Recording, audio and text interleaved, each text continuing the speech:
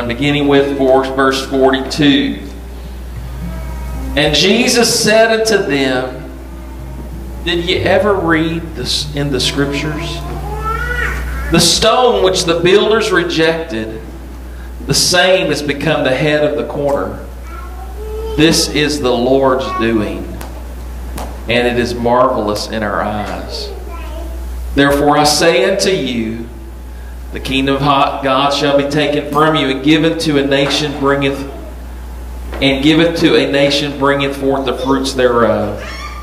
Verse 44, whosoever shall fall on the stone shall be broken, but on whomsoever it shall fall, it will grind him to powder. Whosoever shall fall on the stone shall be broken, and whomsoever it shall fall, it will grind him to powder. And my message title tonight is Intentional Brokenness. Say that with me. Intentional brokenness. Amen. You can be seated. In 2 Timothy chapter 2, beginning with verse 1, Paul writing says, Thou therefore, my son, be strong in the grace that is in Christ Jesus. And the things that thou hast heard of me among many witnesses, the same commit thou to faithful men, who shall be able to teach others also. Thou therefore endure hardness as a good soldier of Jesus Christ. Everybody say hardness. Hardness. You know, it is not difficult. In fact, it is natural when difficulties come that it would cause us to become hardened. We can feel and be betrayed and cause us not to trust. We can be disappointed and it can cause us not to believe. We can be in all manner of ways have our heart and our mind and our soul and our very essence fall under the pressure of life, and it is our natural instinct to become hardened. I mean, how many times can you cuss me out? How many times can you disappoint me? How many times can you let me down? How many times? And it is very easy for us to become cynical, to become jaded, to become, well, you know what I'm saying. It's very easy to become hardened. And I think it is important for us that we must guard ourselves. Paul says, endure hardness as a good soldier of Jesus Christ. And I believe our example in this is Jesus Christ himself. He endured it. He was betrayed. He was disappointed. He was let down. Those he had put great trust in, I would say he probably was disappointed. But he demonstrated kindness, grace, and mercy to those he could have just become hard toward. Amen. And Jesus Christ is the cornerstone. You find that when Jesus came on the scene in the days of the Scripture, that there was a lot of blindness in the part of the Jews. They had experienced a lot of things. There was a lot of factional, political strife that was a part of their reality. And it would seem that Jesus was a countercultural person that both sides of Judaism couldn't accept him. You find him rebuking the Sadducees, which would be the liberals, and he was rebuking the Pharisees, which were the conservatives. And they both hated him. Right. One tried to trip him up in one way, and the other group tried to trip him up another way. Nobody wanted to claim Jesus. Right. That's right. And I would say to you that that people oftentimes will find themselves naturally leaning to one way or the other, and the gospel oftentimes will provoke us and will come at us in a provocative way that it goes against the grain of who we are. In Luke chapter 7, everybody say intentional brokenness. Intentional brokenness. Whenever we decide that we are going to be a believer, we're not born as babies saved. We're born in sin and shapen in iniquity. And though a baby is innocent, and a little toddler is innocent, and a little child is innocent, even in the very smallest times, there are traits that you can see when they're just babies. Stubbornness. Can I get a witness? Contrary.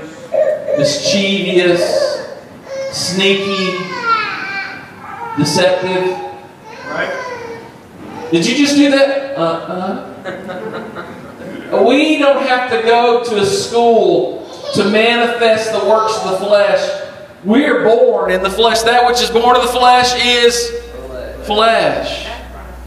And as we grow, we get better at it. We become able to finesse it. We're able to dress it up. We're able to put it in context that it's all good. But at the end of the day, when we decide, I am going to be a disciple of Jesus Christ, and we begin to endeavor, to strive, to live a life of faith, we are challenged. You know, I've been pastoring for maybe longer than 20 years. 97, so longer than 20 years.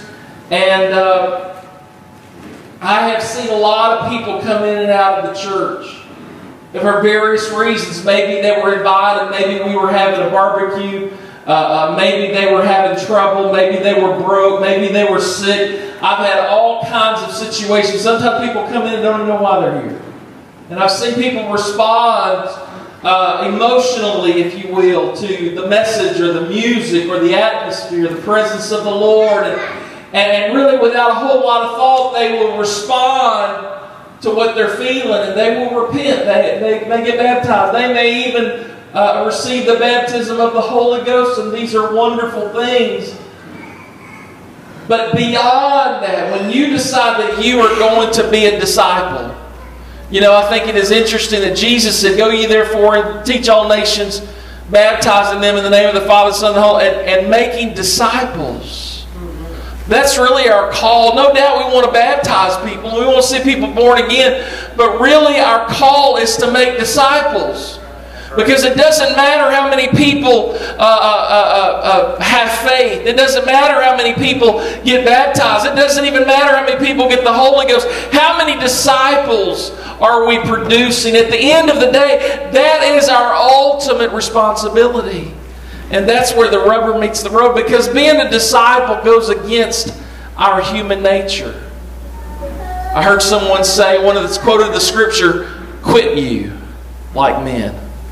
Quit you. That to be saved, you got to quit you.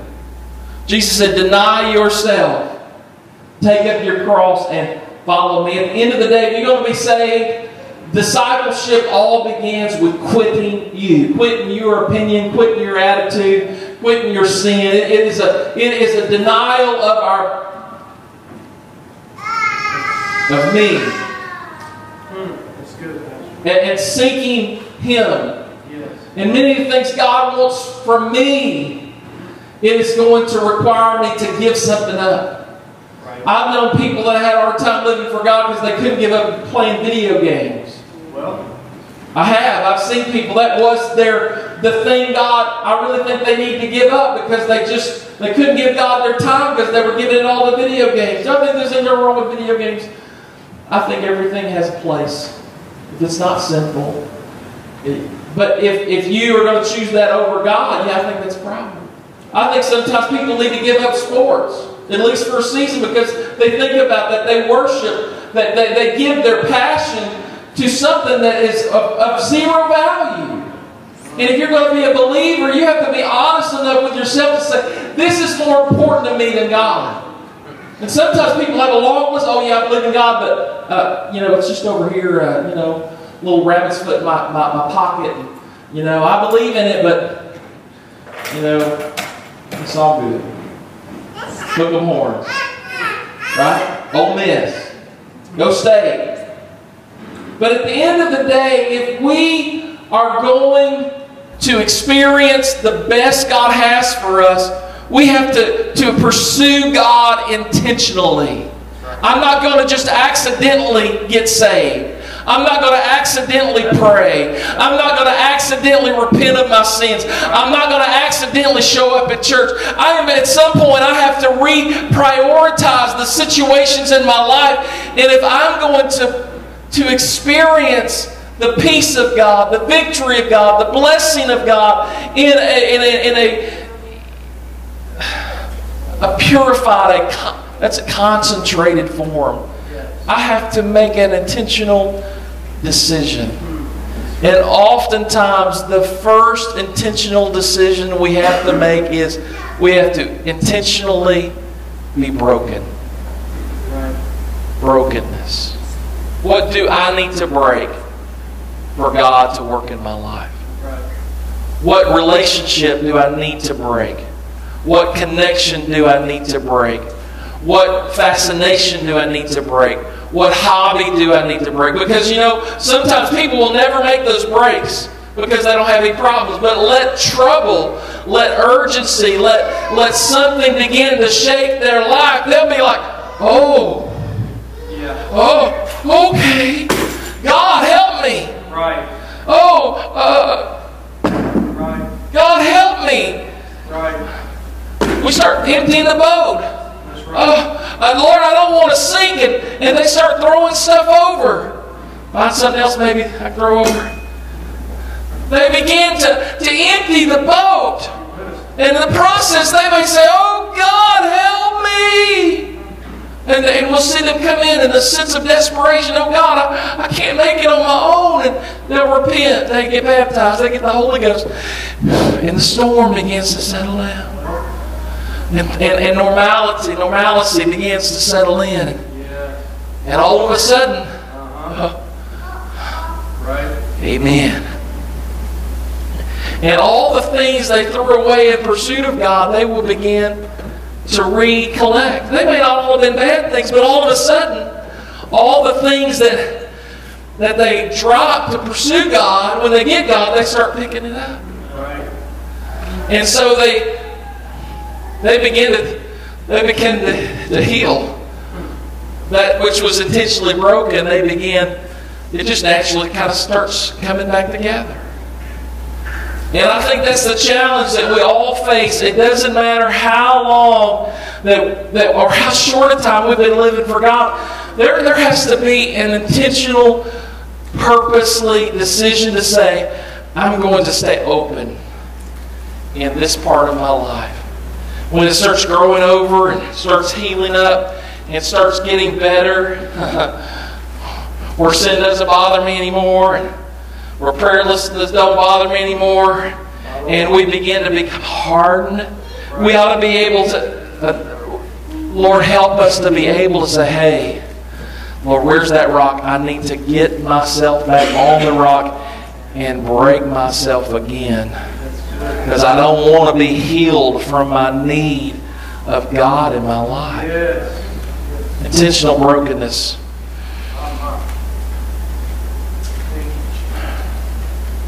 Living for God is oftentimes not what we expect it would be. Really living life. Midlife crisis is a pretty common thing, and most of the time I've heard, I'm a long way from it. Midlife. I passed it actually. If I lived to be 80, that means I was at midlife at 40, so I passed midlife. And most men in particular, but I think everybody, they reach a point and you're like, I thought I would have more money in the bank. I thought I'd have a better job by now. I thought, I'd hope things, and in ministry and in church, and sometimes we can be disappointed. Like, what's up, God? Anybody? Am I talking to anybody? I know that for myself, I was blessed. My mom and dad made a commitment to God as I was a child. I spent my life in church, and I loved church. They taught me how to love church. They taught me how to love God. They taught me how to love preaching, and I did.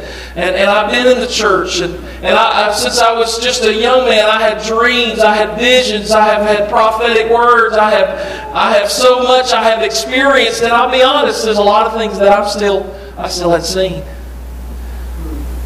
And sometimes you can become hard and just say, you can allow some things to just, that was pizza. But I would say to you that sometimes the way that God brings things to pass, some things the Lord spoke to people didn't even happen in their life. But they were instrumental in making it happen in the next generation or generations to come. Jesus, in Luke chapter 7, John the Baptist sent unto Jesus, and the disciples said, "Are you the one, or should we look for another?" John is writing from the prison. He was the flavor of the month. All of Judea came to hear him. Scores, thousands of people were baptized by John. Even Jesus Christ himself was baptized by John. The disciples of Jesus started out following John. He was incredible. Jesus said he was the greatest. And in spite of all that, I don't know what John saw, but I imagine when he was sitting in the prison and the rats were scurrying around in the corners and the water was dripping off the ceiling and he could hear the chains rattling in the hallway, and maybe the bed of hay, there were some fleas in there. Maybe the bread was moldy, and he wondered, I wonder what's going on with God. I wonder if Jesus really is the one, because since I pointed at Jesus, it looks like things are not going like I expected them. He sent word to Jesus. Jesus, are you really it? Jesus said, the blind see, the lame walk, casting out evil spirits, the Gospels, it's being preached to the poor. And Jesus said, verse 23, "Blessed is he whosoever shall not be offended in me." Just a few days, weeks, months later, John the Baptist's head was cut off, fell into a bowl, and was carried to the wife of Herod, I believe. Is it Herod? Anyway, one of those guys. How could that be God? Did I just say, the Lord said of John, don't be offended when things aren't working out like you think they should. The Lord is going to do His work, and sometimes we may find ourselves, as God is working, disappointed about how things look in our life. Can I get a witness? But blessed is he who is not offended in God. God has His own way. He works at His own time. And sometimes He will choose to use a person in a way that person may not have ever chosen. I believe that John the Baptist would have known, maybe as a 22 or 23 or 27, we believe his ministry began at about the age 30. If he would have known, hey, if I go out there and start preaching, in about 9 months, my head's going to get cut off, he probably would have said, I'm going down to Tarshish. I mean, who's going to sign up for that? I imagine as he preached, all of Jerusalem and Judea came out to hear him. He probably thought, wow, this is awesome. He baptizes Jesus. God manifests in the flesh. He sees the dove. He hears the voice. He's holding the Messiah in his hands. He puts him under the water. If he would have known, I don't know. And do I understand all that? I'd be like John. Oh, God, help me. Amen. And sometimes in the difficulty of life, the only way that we can continue to have the faith that God has caused us to have is we have to be willing to fall on the rock. and say, Lord, not my will, but thine be done. Lord God, I don't understand what I'm going through. I don't understand the darkness. I don't understand the difficulty. I don't understand the scarcity. I don't understand the poverty. But according to thy will, let your will be done in my life. Amen. And it requires intentional. We have to intentionally reach a point, even in the dark times, maybe specifically in the dark times, to humble ourselves, therefore, under the mighty hand of God and trust in His ability to bring us through and bring us out. I am surrendered to the will of God. Zechariah 4:10, it's a very well-known scripture. For who hath despised the day of small things? You know, God does a lot of great things with small things. It was just a single stone that felled the giant. It was just a few loaves and fishes that fed the multitudes. And at the end of the day, it was a little man that we only didn't hear once that reached the Apostle Paul. And the way God, the economy of God, I don't know how it all works. I've had the opportunity, maybe because I'm interested, I've been involved in missions and home missions and mission work, and I've seen sometimes it can go gangbusters, and sometimes it can bust, and sometimes it's just difficult to challenge, and you just keep on persevering. But I know a lot of home missions churches that were started and closed. There's a lady by the name of Kathy Kaloran that received salvation and a love for the truth in a little home missions church in the Atlanta, Georgia area. And that church didn't even exist not long after she got saved. But years go by, and she ended up being used by God in a mission field, and there were hundreds, thousands of people. And said that man that would started that church in Georgia and they closed the doors, he could have said, I was a failure. But no, if you are doing what God has called you to do, it doesn't matter how it adds up in your calculator. God has a way of mixing it and working it and causing things to happen to come forth out of things we think may be a failure. There's a missionary, Brother Stuart Lassner, was raised in Clinton. He grew up in one of the big major churches there in town and never heard about this Acts 2:38 message. I don't even know if I think he said he didn't even know any Pentecostals. But God, he was a college professor. He moved to Kentucky and he was teaching, I believe, science, or I don't remember. Anyway, something, I forget what it was. History. He was teaching, and him and his wife were hungry, and they were thirsty, and they were praying, Lord, there's got to be more than what we're getting. There's got to be more in your word. There's got to be more. And somebody moved in next door. The person that moved in next door moved to town to start a church. And they were the first converts. They were the first people they baptized. They were the first people they taught a Bible study to. And in a few years, the Lord caused him to have an exchange student come from Colombia, I believe. They had him over for dinner. And in that interaction, the Lord gave him a burden for Colombia. And he ended up going overseas. And that church that he got, it doesn't even exist today. That man that started that church, he could say, you know, all this was for naught. But you don't know what is going to prosper. And you don't know the end of what you and I may be involved in. But we just obey the Word, preach the Word, stand in the Word, sow the seed, do what God has called us to do, and trust Him to keep up the score. Amen. Intentional brokenness. Amen. I read a story. I was reminded of it today. One day an angel appeared to a man and told him, tomorrow there will be a rock in front of your door. Push the rock.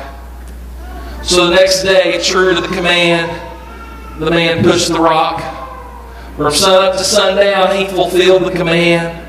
And every day after that, he pushed. Week after week, month after month, year after year, the faithful man pushed. Years later, he began to complain, God, you told me to push the rock, and I have been faithful, but the rock has not moved.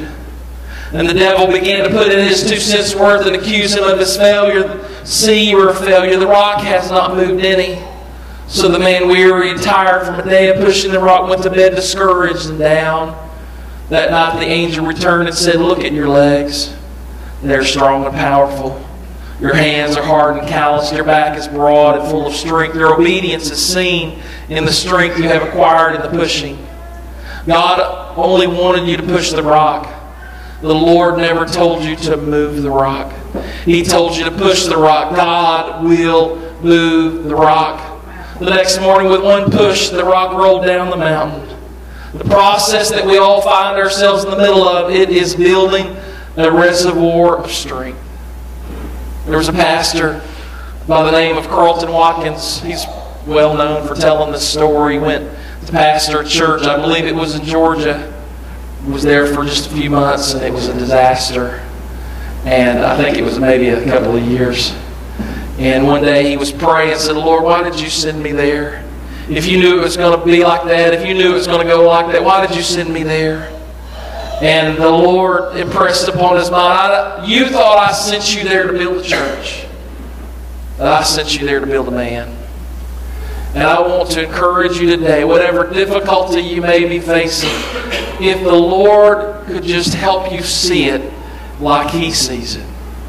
Because I can guarantee you, oftentimes, His calculations are a lot different than mine. Can somebody say amen? Amen. In closing, I remember one time I was praying. And as I was praying, as I will do sometimes, I can get really caught up. But this time I was by myself. I was praying pretty fervently. It's almost like preaching sometimes. Lord God, I pray that you, oh God, would work on the people in this community. Lord, I pray that you would help us reach this city. Pray, Lord, you'd help us reach our neighbors. And while I was praying, I saw a wall. I saw a wall blocking my way. A wall that was blocking my words. A wall that was blocking my entry. And I saw it, and it's like the Lord just began to show me. And I began to pray it as I saw it. The wind blows on both sides of the wall. The rain falls on both sides of the wall. God is not bound by the walls or barriers. I may not get through, but nothing can keep the work of God out. And I just felt it as I prayed. Amen. The rain, the presence of God that I was feeling on my side of the wall, it was falling on the other side of the wall. Even though you can't see the effect, even though you may not see people's hearts being affected, keep on praying when all you can see is a hard, solid surface and it seems like nothing's happening. If you and I will decide, amen, I'm not going to become like the wall, but I'm going to keep myself intentionally broken, intentionally open, intentionally willing to do the will of God, even when I don't see anything happening in front of me. Can somebody say amen? Amen. The Scripture says, I actually put it in my phone. Oh, I threw my phone, didn't I? I got to pick it up. Amen. Hopefully I don't make the boat sink. I got to pick it up and put it back together.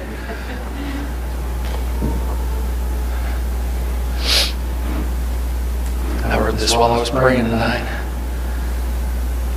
Scripture says in 2 Chronicles, if I shut up heaven, that there be no rain, or if I command the locusts to devour the land, or I send pestilence among my people. Y'all know what comes next? If my people. Everybody say me. If my people, which are called by my name, shall. Everybody say humble. Humble themselves.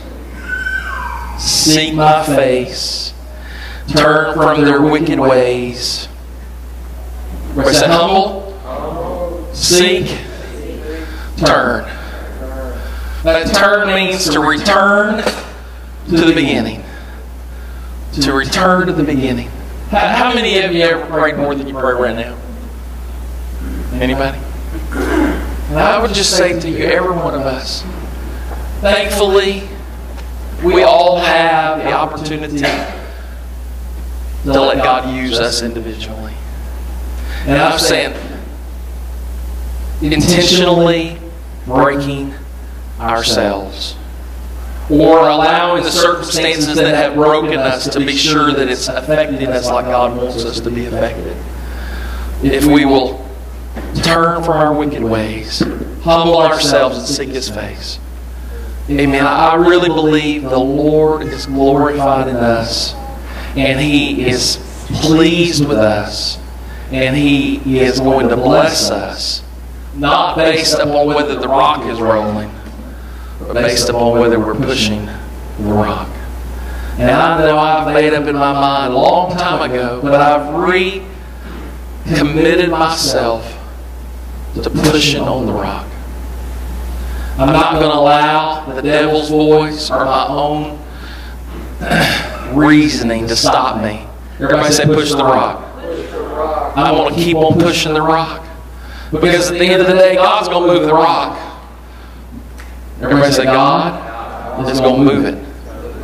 Amen. And I believe that just like the rain falls on both sides of the wall, and the wind falls on both sides of the wall, at some point the wall is going to fall.